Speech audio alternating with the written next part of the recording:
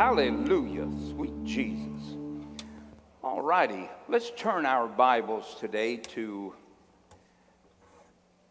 let's just jump into it. We have been talking about keys of the kingdom.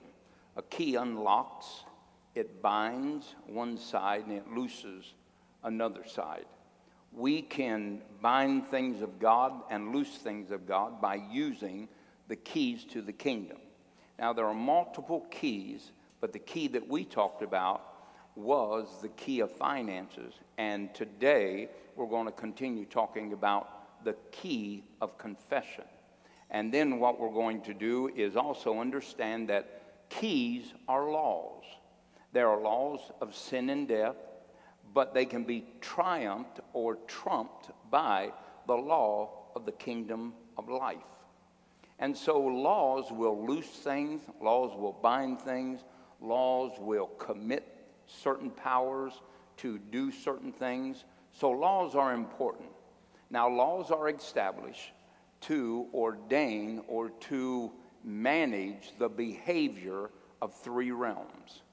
The laws of the Spirit of life are given to us to have activity or the behavior or the response of the kingdom of heaven in our life.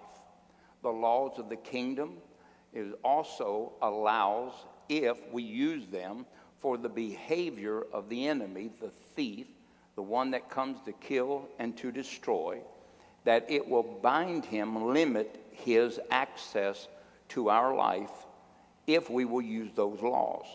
If we do not use those laws, then he automatically, because of a declaration of negativity or a declaration of inactivity, he will then begin to step into our affairs.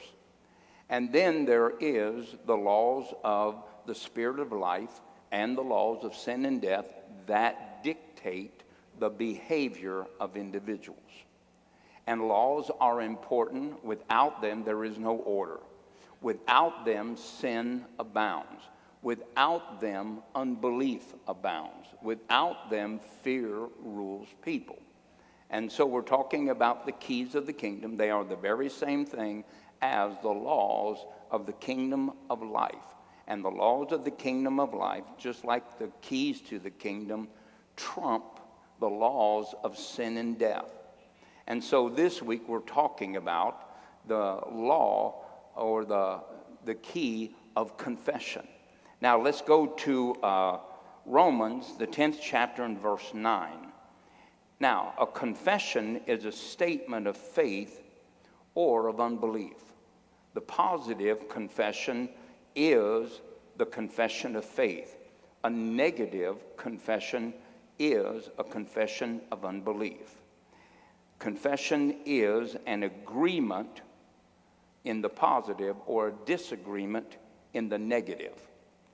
And then we realize that an agreement or a confession is an agreement or a disagreement with either party. You can agree with the devil, and you can disagree with God, or you can agree with God and disagree with the devil. Now in Romans 10:9 it says this, that if thou shalt confess with thy mouth the Lord Jesus. Now let's realize what that means.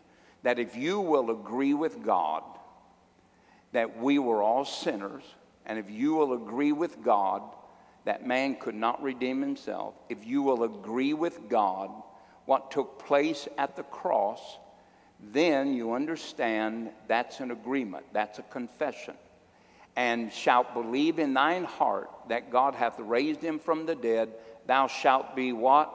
Saved. Now understand that when we first use confession, the first time you use it and confess Jesus Christ as Lord of your life, that the power of that confession reveals to us that our confession disconnects and connects us to powers or to identities. A confession of Jesus Christ then looses us from one identity and joins us to another identity. You might say, well, I understand that, Pastor. That's pretty simple. I know it. All I want to do is try to get you to live it. I understand it's a very simple process, but Christians, as well as the world, are notorious for preaching the negatives of the Adamic man instead of the positives of the Christ man. We are so used to living unbelief and fear, restriction and limitation that it's hard for us to say something that we do not feel comfortable with saying, or that we don't have evidence with our physical senses to confirm. So understand what confession did all the time. One time, it will do repeatedly. Could I get an amen? If a law is used one time and you get certain benefits from that law, then you can use that law any time you choose. Could I get an amen? Anytime you choose. But if you let the law lay there, then understand that people can misuse you because there is no law restraining the behavior of the one that seeks your harm. Is that okay? All right, so when we confess that Jesus Christ is Lord of our life, we disconnect ourselves from what? The kingdom of darkness.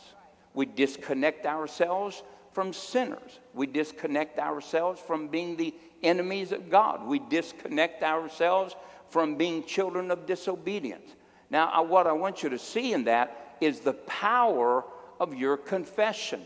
See how powerful that your confession was, because it is just as powerful if you will take what God told you to say and say it again. You didn't say some magical phrase that you came up with. You simply said this: Jesus Christ is Lord. That's all you had to say. And when you did, the kingdom of God was loosed on your behalf, and the kingdom of darkness was bound on your behalf. Now, I would think that if I could do that once, that just in my simplistic mind, that I could do it over and over and over. Right? Why? Because confession is a law. Confession is a law. So that started, our confession started a life of faith. A life of faith. We are no longer connected to the devil. No longer connected to the devil. He has nothing in us. Do you understand? We have been redeemed. The blood of Jesus has washed us away from our sins. Holiness has been granted to man. Now, we are in the process of perfecting that. I understand that. But that doesn't do away with where you are right now. Now, the perfection of your holiness will take you to different stages with God. But you are the Son of the living God right now. Right now. You don't have to wait. You aren't going to be when you get to heaven. You are now. If you have the Son, you have eternal life. That means that you have been estranged from death. Okay, hallelujah. All right, now let's turn our Bible to Philemon. Now I put in my mind filet mignon. I'm sorry, can't get away with that. I am just a touch hungry, hallelujah. And we're going to look at verse 6. Now this is real simple. It's just real simple. That the communication of thy faith, or the living, the expression, or the evidence of thy faith, or the evidence of your new identity in Christ, of thy faith may become effectual. How does it become effectual?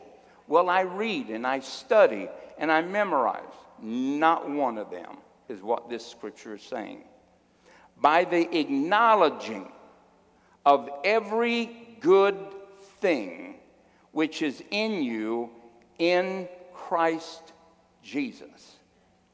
In other words, if you want to see your faith produce the Christ life, if you want to produce an unshakable and undeniable evidence of God on your side, then you're going to have to not just take and put this in your mind, put it on your cards, put it on your radio. You are going to have to say something. And just as salvation is a completed work, but does you no good unless you confess Jesus is Lord, so is it that everything that Jesus did on your behalf will do you no good if you do not mix a confession, which is a releasing of faith to what God did for you in Christ Jesus. Amen. Now, let's go to Hebrews 4:6. I wasn't going to do this, but I think it'll just help you. Hebrews, the 4th chapter, and let's go from 1 to 3. Let us therefore fear, lest a promise being left us of entering into his rest, any of you should seem to come short of it. For unto us was the gospel preached, as well as unto them, talking about New Testament saints and Old Testament saints. But the word preached did not profit them. Did not profit them, not being mixed with faith in them that heard it. In other words, the gospel was preached to the Old Testament people, but many of them did not believe. David believed, Abraham believed, Joshua believed, Caleb believed. We have men of God that did believe, but we have multitudes that did not. The rich man was one of those that did not believe. And he was sent to an eternal hell, but he could have went to the region of paradise, or which would later become heaven, where Paul said, I was caught up to paradise.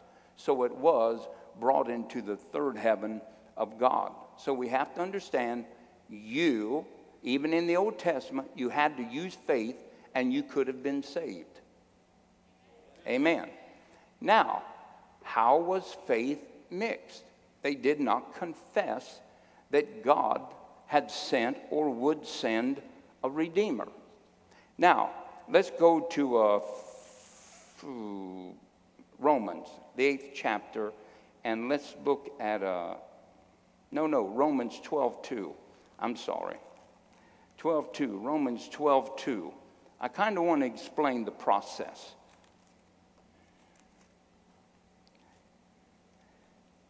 And so we're going to read Romans 12:1 and 2, and it says this. I beseech you, therefore, brethren, by the mercies of God, that you present your bodies a living sacrifice, holy, acceptable unto God, which is your reasonable service. And be not conformed to this world, but be you transformed by the renewing of your mind, that ye may prove what is that good, acceptable, and perfect will of God. For I say, in other words, I'm not done talking about the subject that I'm addressing. And it says, for I say, through the grace given unto me, to every man that is among you, not to think of himself more highly than he ought to think, but to think soberly, according as God hath dealt unto every man the measure of faith. It's interesting that the renewing of your mind and faith are written together. Now, here's what we say. We say, well, you got to renew your mind, brother. You'll be transformed. Half a truth. But the Bible says don't be conformed. You need to get your mind renewed so you can be transformed by the renewing of your mind. Does anybody know what the renewing of the mind is, or that it does? The renewing of the mind is simply an unveiling of the revelation of truth. Is that true? Now, truth alone does not set you free. You shall know the truth, and the truth shall set you free if you're my disciples and continue in my word. So, what does it mean to have our minds transformed? It means that while we are searching and studying the Scripture, that we see a revelation. A revelation does what? It unveils the work that grace has accomplished on our behalf, because we could not do it on our own. How did you get saved? By grace. Now, faith cometh by hearing, and hearing by the word of God. What did you hear? You heard about the grace of God, didn't you? You heard that Jesus Christ died in your place. Is that right? Wow. And that came to your mind. You said, whoa, I never knew. I didn't know. Did that save you? No. No. Now what you have is the deposit of a revelation of grace. Now that grace must be mixed with faith, or it will profit you nothing. Could I get an amen? Yes, it's true, and it's simple. But what we do is we study, just like the Pharisees and Sadducees, heard. But it never profited them anything, because they never mixed faith with it. In fact, John 12:42 and 43 says, there were men of Pharisees and leaders and scribes that believed in Jesus, but because they feared man and wanted the praise of men more than the praise of God, they did not confess him. Listen, a renewed mind would just give you knowledge, and it'll puff you up. But if you have a renewed mind, then you will understand the process that when God gives you a revelation, it is nothing but a revelation that will cease to dominate your thinking if you do not mix faith with it. It's the truth. It is the truth.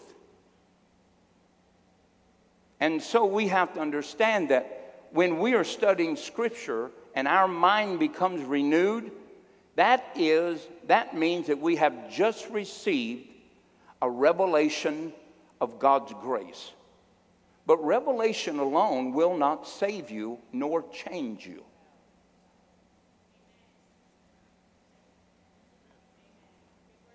You got to realize that you are saved by grace through faith. You're not saved by grace only. You're not saved by grace only. You cannot be saved by grace only.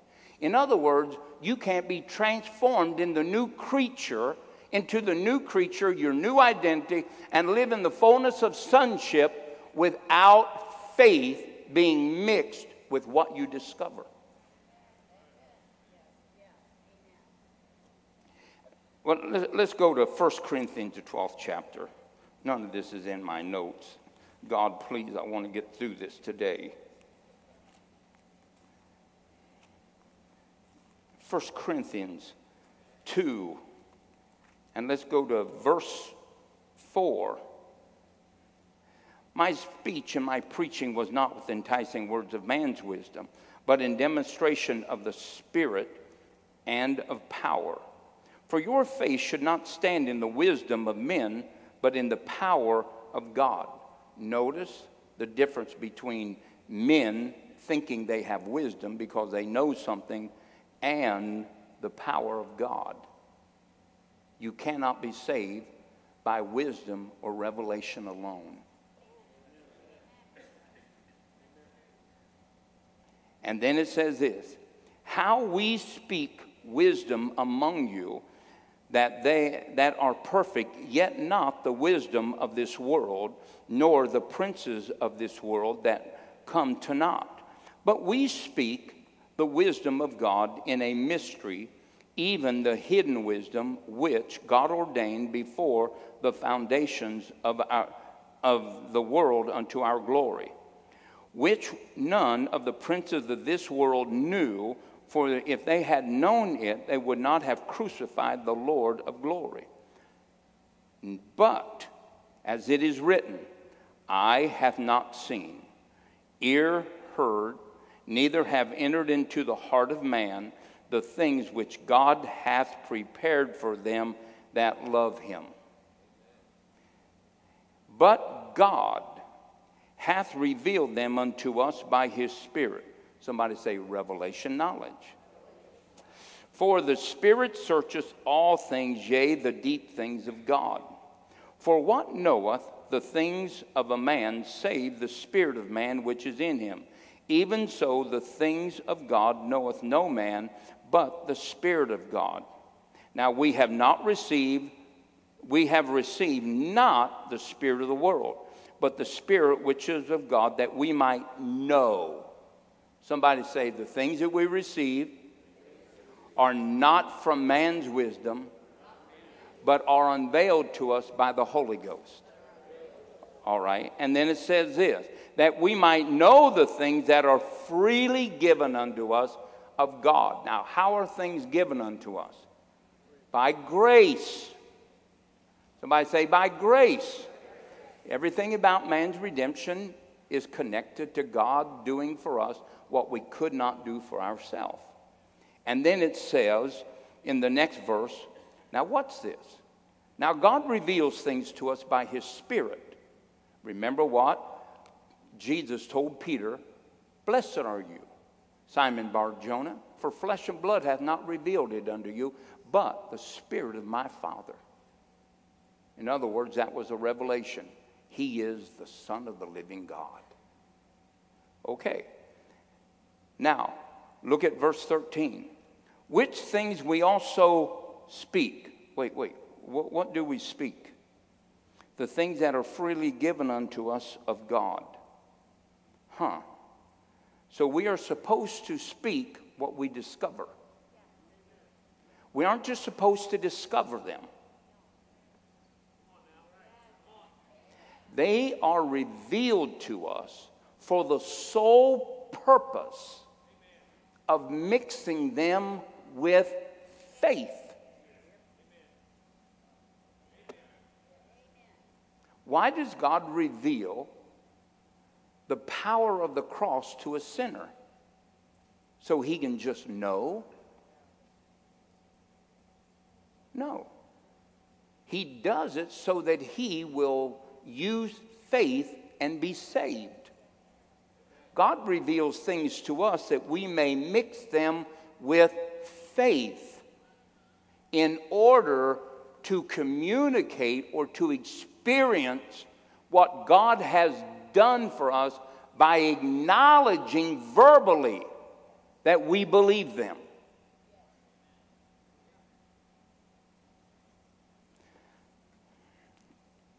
And then it says this, these things we speak, not in the words which man's wisdom teacheth, but that which the Holy Ghost teacheth, comparing spiritual things with spiritual.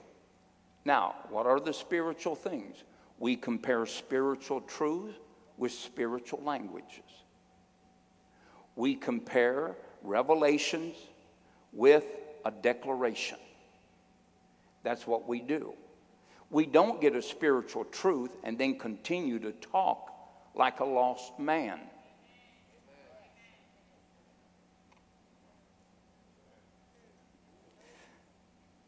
I'm trying, Jesus. But the natural man receiveth not the things of the Spirit of God. That means that they are revelation. For they are foolishness unto him, neither can he know them because they are spiritually discerned. So we understand that revelation knowledge is beyond human knowledge and human value. No matter how outside of the boundaries they may seem. If the Bible says that when Jesus appears, you shall be like him, that's just what it means. When the Bible says in 1 John that as he is, so are we in this world, don't doubt it. God did not lie to you, but he does need your faith to bring it to pass. Amen. Absolutely. Thank you, three Methodists. Hallelujah. And he that is spiritual judges all things, yet himself is not judged. For who hath known the mind of the Lord, that he may instruct him? Well, nobody can instruct the Lord, but we have the mind of Christ, or the mind that was instructed by God. Remember, I do nothing except I hear or see my Father do it. So we have a mind that is supposed to be instructed of the Lord. We have the mind that is to be instructed of Christ. That's a mouthful. Now, hallelujah. Now, let's go to Ephesians 1:4. We'll make this. Hallelujah. Everybody following me? Because even though we've been taught this 1,000 times, 90% of us have such deep-rooted unbelief that we would not say what God said. We will always say what we see. See, a confession brings you into agreement or brings you into a place of disagreement. Confession either joins you to God and separates you from the devil, or will separate you from God and join you to the devil. Now, where was I? Ephesians 1:4. All right, Ephesians 1:4. Can I have that on the screen? Thank you. According as he hath chosen us in him before the foundations of the world, that we should be holy and without blame before him in love. Now, that is the work of redemption. You and I all know that, right? Say this with me. I am chosen of God. I am holy. I am without blame. He is not searching for shortcomings. Love covers a multitude of sin. Now, you may not think that you're prepared. You may not think that you're ready. But let me tell you something. I am chosen of God. Now, there are millions of people that don't agree with me. But I think I'll side with God and disagree with you. God chose me. He didn't appoint me. He didn't just call me. He chose me. Now, my mom and dad were pretty active Protestants. Out of every seed exchange between a man and a woman, there are 4 million possibilities. Oh my God, and my ears have never heard this. Then go get a book and read about it. Now, my mom and dad had 14 kids. Now, I'm sure that they just didn't come together once a year. But it seemed that way. But I'm presuming, since I have my father's bloodline, that he was an active Protestant. And so before I was ever born, I'm just shooting. In 3 years, they came together maybe 20 times on a bad week. But 20 times 4 is what? 80 million people pass before God. But God's eyes never fell on any of them.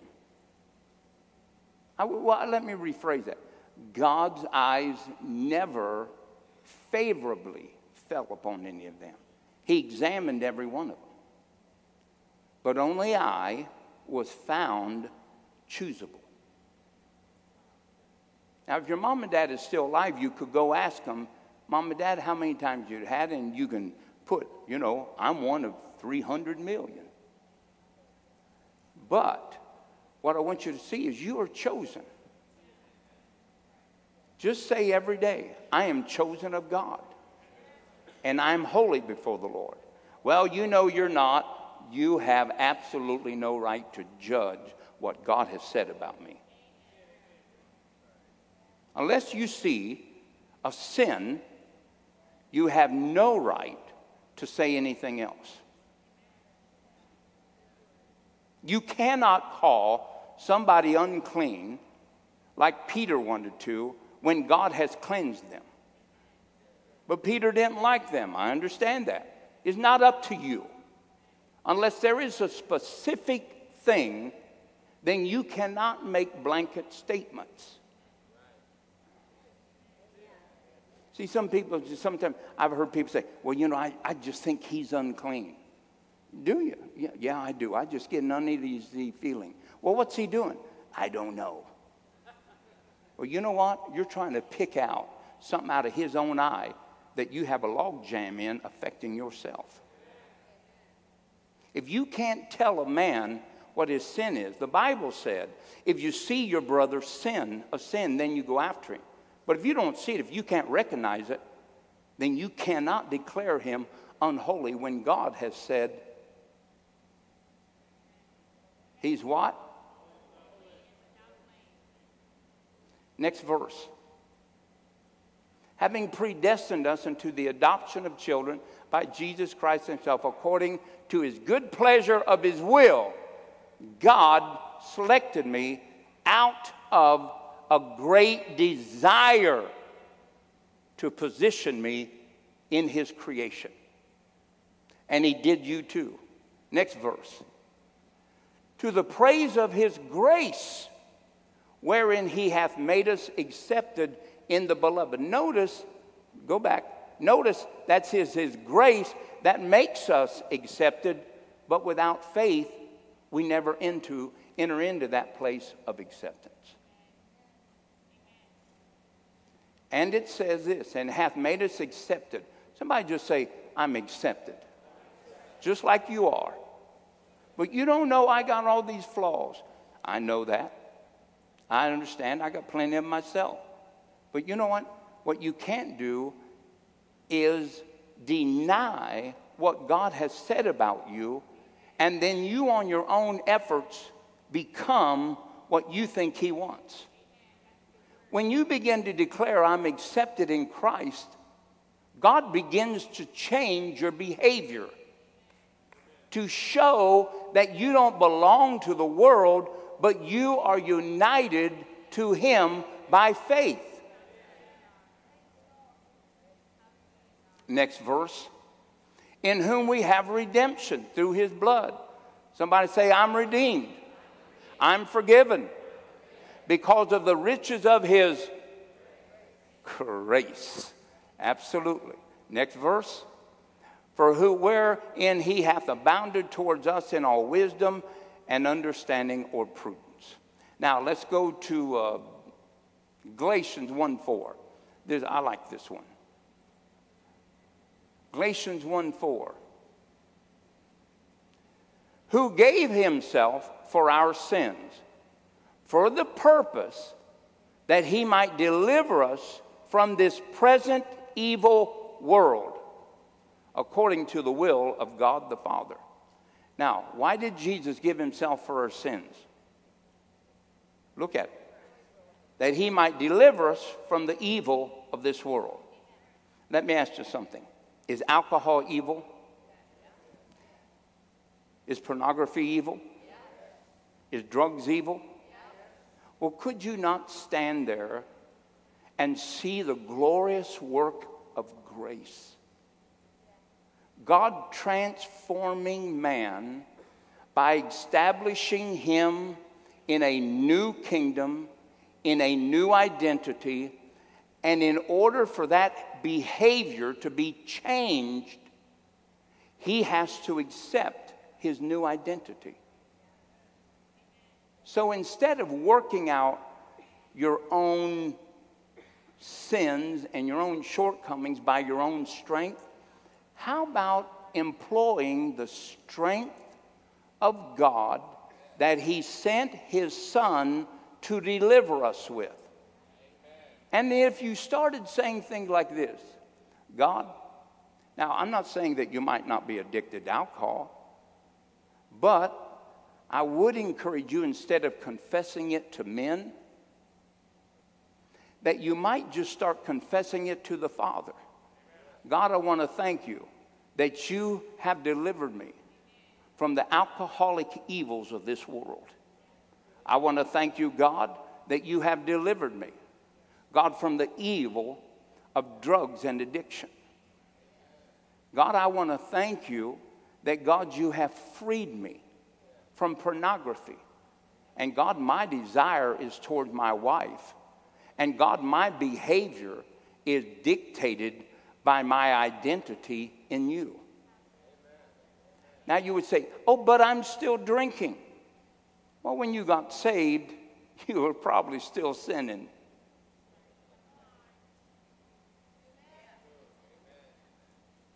Because you didn't all get whitewashed like Tom Sawyer's fence. Huh? Yeah.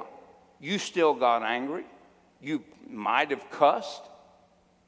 You did things that you were still doing until you continually confessed that you were a Christian. And as you continually confessed that you were a Christian, guess what happened? The new creature rose up and replaced the old creature. Now, I know that this is so contrary to everybody's thinking because we are just works-oriented. But I wasn't saved by works. I will not be changed by works. I will not stay steadfast by works. I will not stay blameless by works. I will not stay holy by works. I will do it by the provision of God's strength in grace through faith. That's what will set me free. And we will start adding these things to our life instead of finding things that we're trying to change on our own. I'm trying to be more diligent. I'm trying to be more faithful. Please, in your own strength, you are never going to make it. But how about finding a scripture that says, God, I want to thank you that, Father, you said that a steward and a servant is faithful. And God, you've put in me a faithful spirit. God, I am a man that trusts in you. I am a man that believes in you. I am a man that is led by you. I am a man that is committed to you. And God, my love is not for myself, but it is in you. And God, you are in charge of my life. And Jesus is Lord of my actions, my ears, my thinking, my verbiage, my feet step, my hands. And God, I refuse, God, to walk as a man that does not know you. Put faith with something.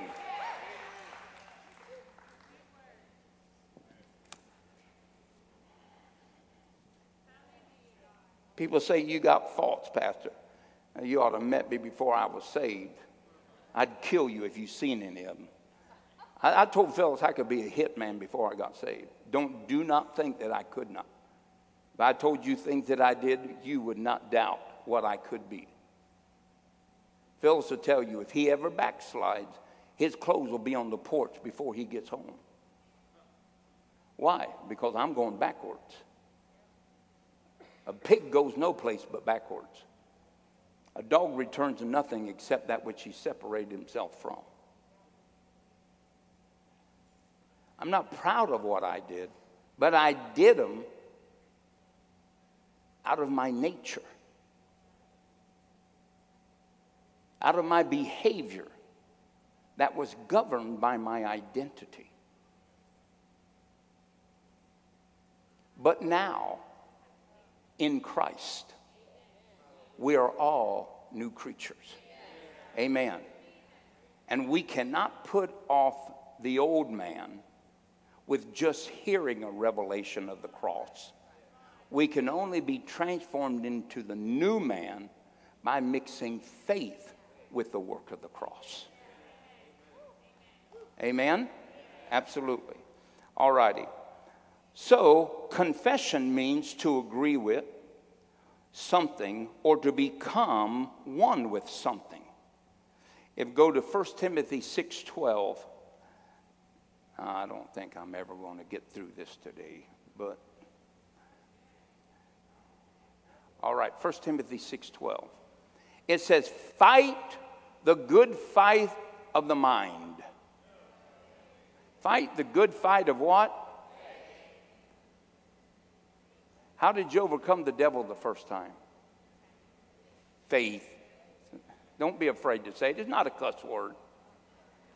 Don't be afraid of people criticizing you because of faith.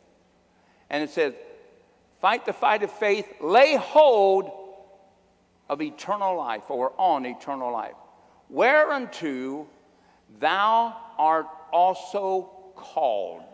You're called to eternal life. And hast professed. That word professed is the same word as confession.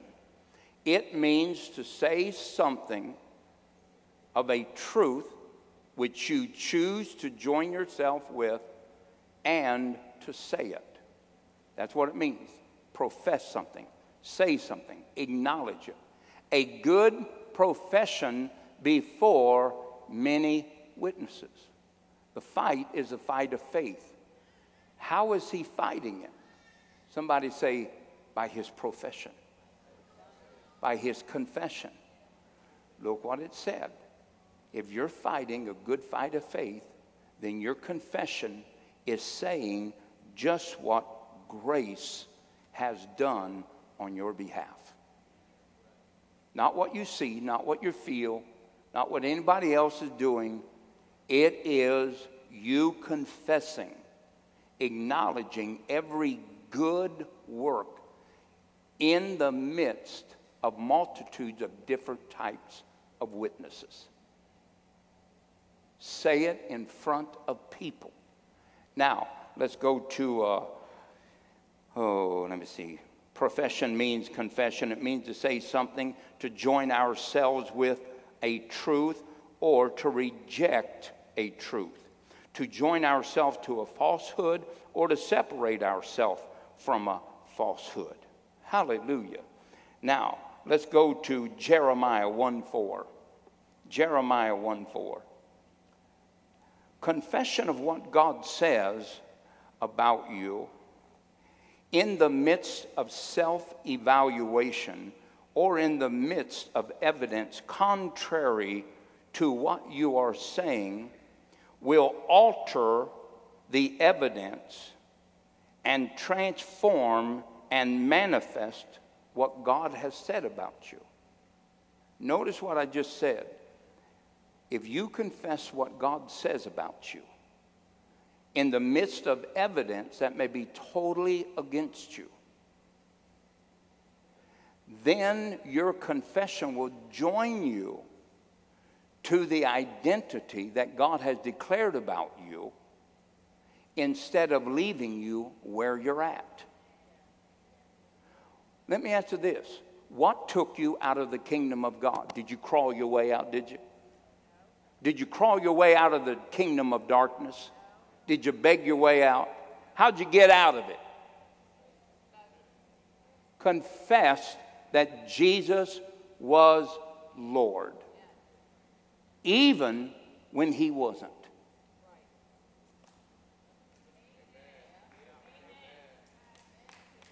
Well, I don't believe in that speaking stuff as though it is when it's not. Oh, you got saved that way, duh. It amazes me how crazy people are. They deny their faith and then say they have great faith. I don't believe in confession. How did you get saved? Please, pray tell me. How did you get so beautifully transformed? I have a friend one time came up to me and said, are you one of them blabbing, grabbing, claim it, and name it? And I said, I don't think it's that many, but yeah, I am. He said, do you really believe that? I said, I don't know. Are you talking about heaven? You never been there, never seen it, don't have any evidence? Well, I'm going to heaven. I said, really? Give me proof that it exists. He said, well, I'm saying what the Bible said. I said, you hypocrite. And old Joe just said, Now, Joe and I are still friends. But really, Joe was speaking one thing and believing another. You can't talk about heaven and not speak of things that are not, as though they are. Your name's written in the Lamb's Book of Life. Have you been there? Well, God don't make mistakes. Maybe he made it on purpose so that you wouldn't be there. Now, see, you'd think he missed my name, but you would never think he'd miss yours. No, we need to side with God. Could I get an amen? Absolutely. Jeremiah 1:4 says this. Then the word of the Lord came unto me, saying, before I formed thee in the belly, I knew thee. And before thou came forth out of the womb, I sanctified thee. And I ordained thee a prophet unto the nations. Then said I, hey, Lord God, behold, I cannot speak. I am a man. I am a child. Now notice what Jeremiah is doing. What's he doing? He is absolutely rebelling against God. He is absolutely disconnecting himself from God's called purpose for his life, right? What God created him for before the foundations of the world, and the reason God brought him forth out of the womb. Jeremiah is denying it and refusing to embrace it by his confession. I can't speak like that. I'm a child.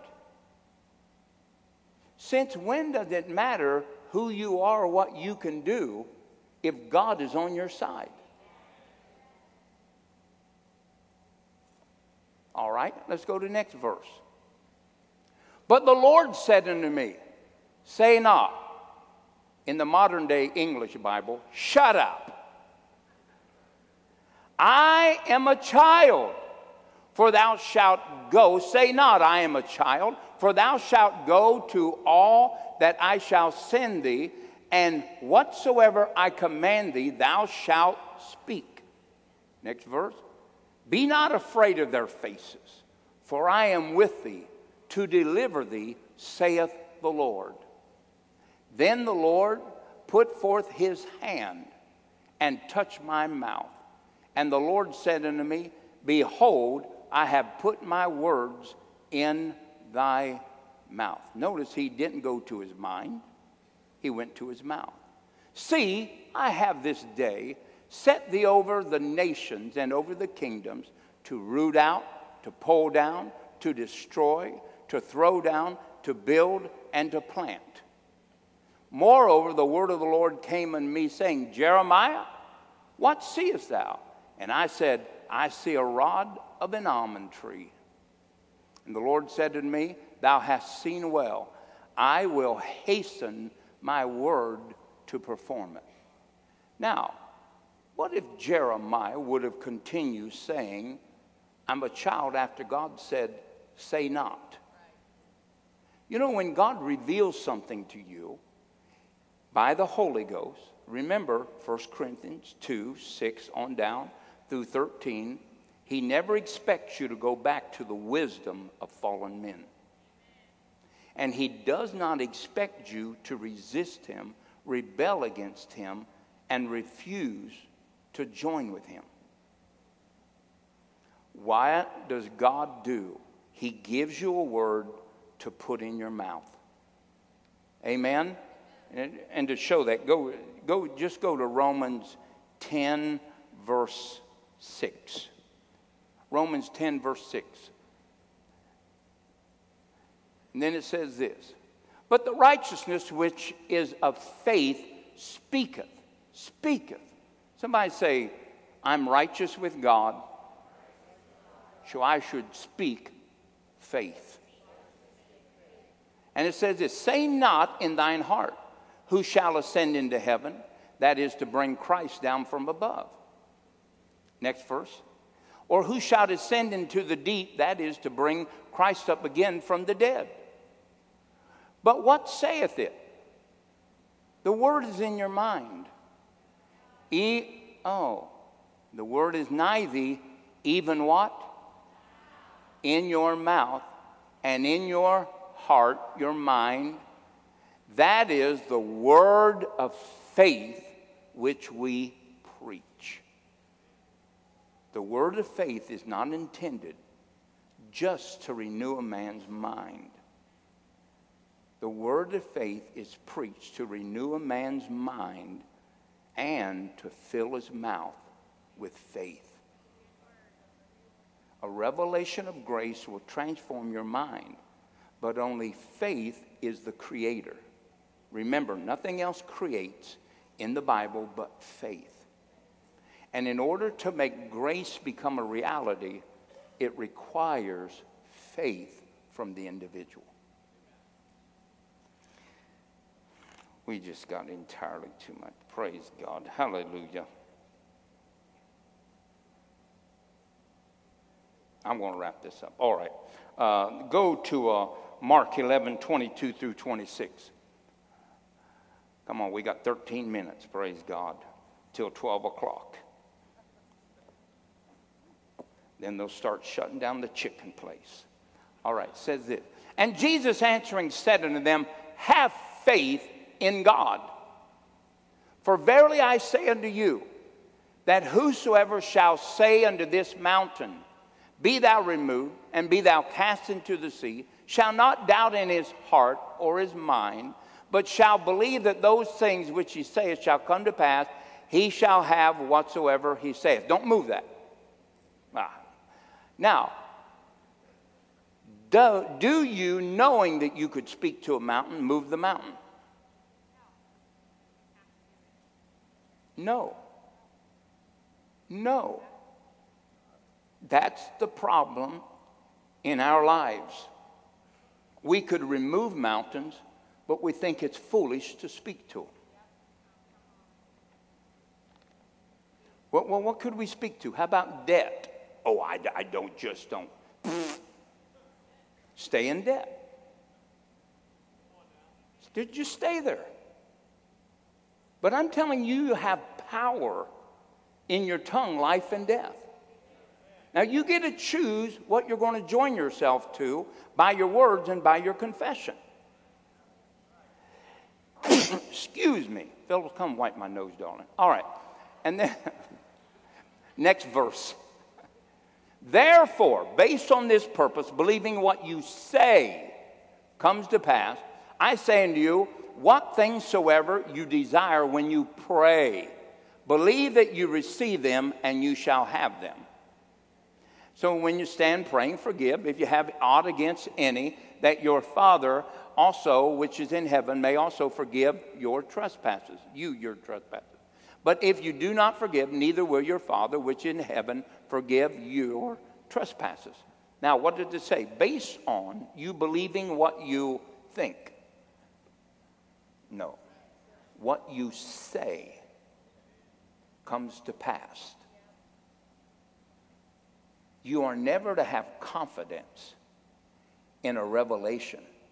You are to have confidence in your faith in a revelation. Because without it, that mountain will not move. Now, let's notice something that says, go back one verse. Go back 2 verses. Therefore I say unto you, whatsoever things you desire when you pray, believe that you receive them, and you shall have them. Believe that you receive them. Believe that you receive them. Believe that you receive them. Is believing a condition of the mind? No. No. Believing is an expression of your faith. Now, to show that to you, let's go to 2 Corinthians 4:13. 2 Corinthians 4:13.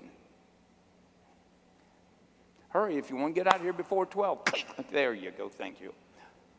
We having the same spirit of what? Faith. According as it is written, I believed, and therefore I have what? We also believe, and therefore what? See, believing without speaking is not the spirit of faith. believing and speaking releases the spirit of faith. What does the spirit of faith do? Create. Makes real what the word declares, just like in Genesis 1 through 6. Now, when you pray, believe that you receive them, and then you shall have them. Believe. What are you supposed to do after you pray? You're supposed to believe. That means you're supposed to go to your brother and say, well, we've been praying for it, man. We're just hoping God does. Well, you know, man, we're just believing it's going to come to pass. That's not faith. Faith is you believe in your heart and you confess something. Therefore, what you confess joins itself to you. Yes. Jesus is Lord. The Spirit of God comes and transforms me into a new creature. Not by works, not by trying, it's by works. So here it says, when you pray, believe that you received. Don't talk about we're hoping. Don't talk about, well, we're believing. No. Say, we prayed, and I believe that God heard me, and this is my confidence. If he hears me, then I have the petitions that I've asked of him. Amen. And you don't let people say, well, we're still praying about it. No, you're not. No, we aren't. We believe that God heard me just as much as he heard me when I prayed, forgive me of my sins. Amen. Why does he penalize me not hearing me now that I'm his son? But when I was a sinner, he would. What kind of God is that? That's the God of the imagery of the twisted mind of a believer. Now, when you pray, believe that you receive. Now you speak what you believe. Now it's been working for you negatively. You've prayed and then you've been saying, well, we hope God that heard. Well, it doesn't seem like nothing's changed. You got just what you said. That's what you believed and you got it. It's been working. But now let's flip it to positive. Amen. Instead of being negative. Amen. Amen? Hallelujah. Listen, confession works. I look at Phyllis and sometimes in her worst state. You know what I mean, Gloria. Have you ever seen her without makeup? Now own up to it. Beautiful. That's before your eyes went bad. No, she is beautiful. But sometimes she needs help to bring it out. Okay, we all do. So I would say to Phyllis, honey, I love you. I love you, darling. You're beautiful, beautiful. I say that when she's fixed up. And then I just hold fast to it when she's not.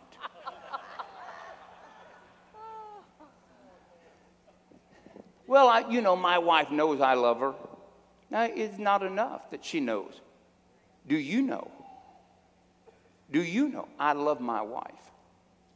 I love my wife. I love my wife. I love my wife. You ever say that, Bob? Yep, I love my wife. He is right now. He's trying to make up for it, ain't he? How about you, Rick? Oh, sure. I tell you what. You think you're so perfect. You think, yeah, right. I have to say confession probably works, even for you. So, but we're going to ask what your wife confesses. And no, if you say you love her, well, boy, I love her, but she agitates me. Really? What she agitates you about? You need to stop saying that. Phyllis knows I'm perfect, so we confess it together. My husband is perfect. God, we just worship you for the great work that you've done. God, let not the glory that's upon him blind me. Jesus, we thank you. I come home sometimes from crusade. Hey, honey, how did you? Oh, man, honey, we had 100,000 saved. Miracle. And she says, oh, that's great. Take out the trash before you sit down. She never lets the glory of the Lord go any further than the boundaries she has set. So she says, leave the glory at the door and get in here. Let's watch what we say, because I'm telling you, it's working. Whatever you're confessing, make sure you won in your life.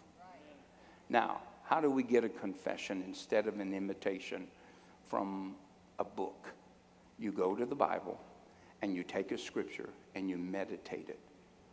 And then what's going to happen is a revelation is going to spring out of it. That's a deposit of grace.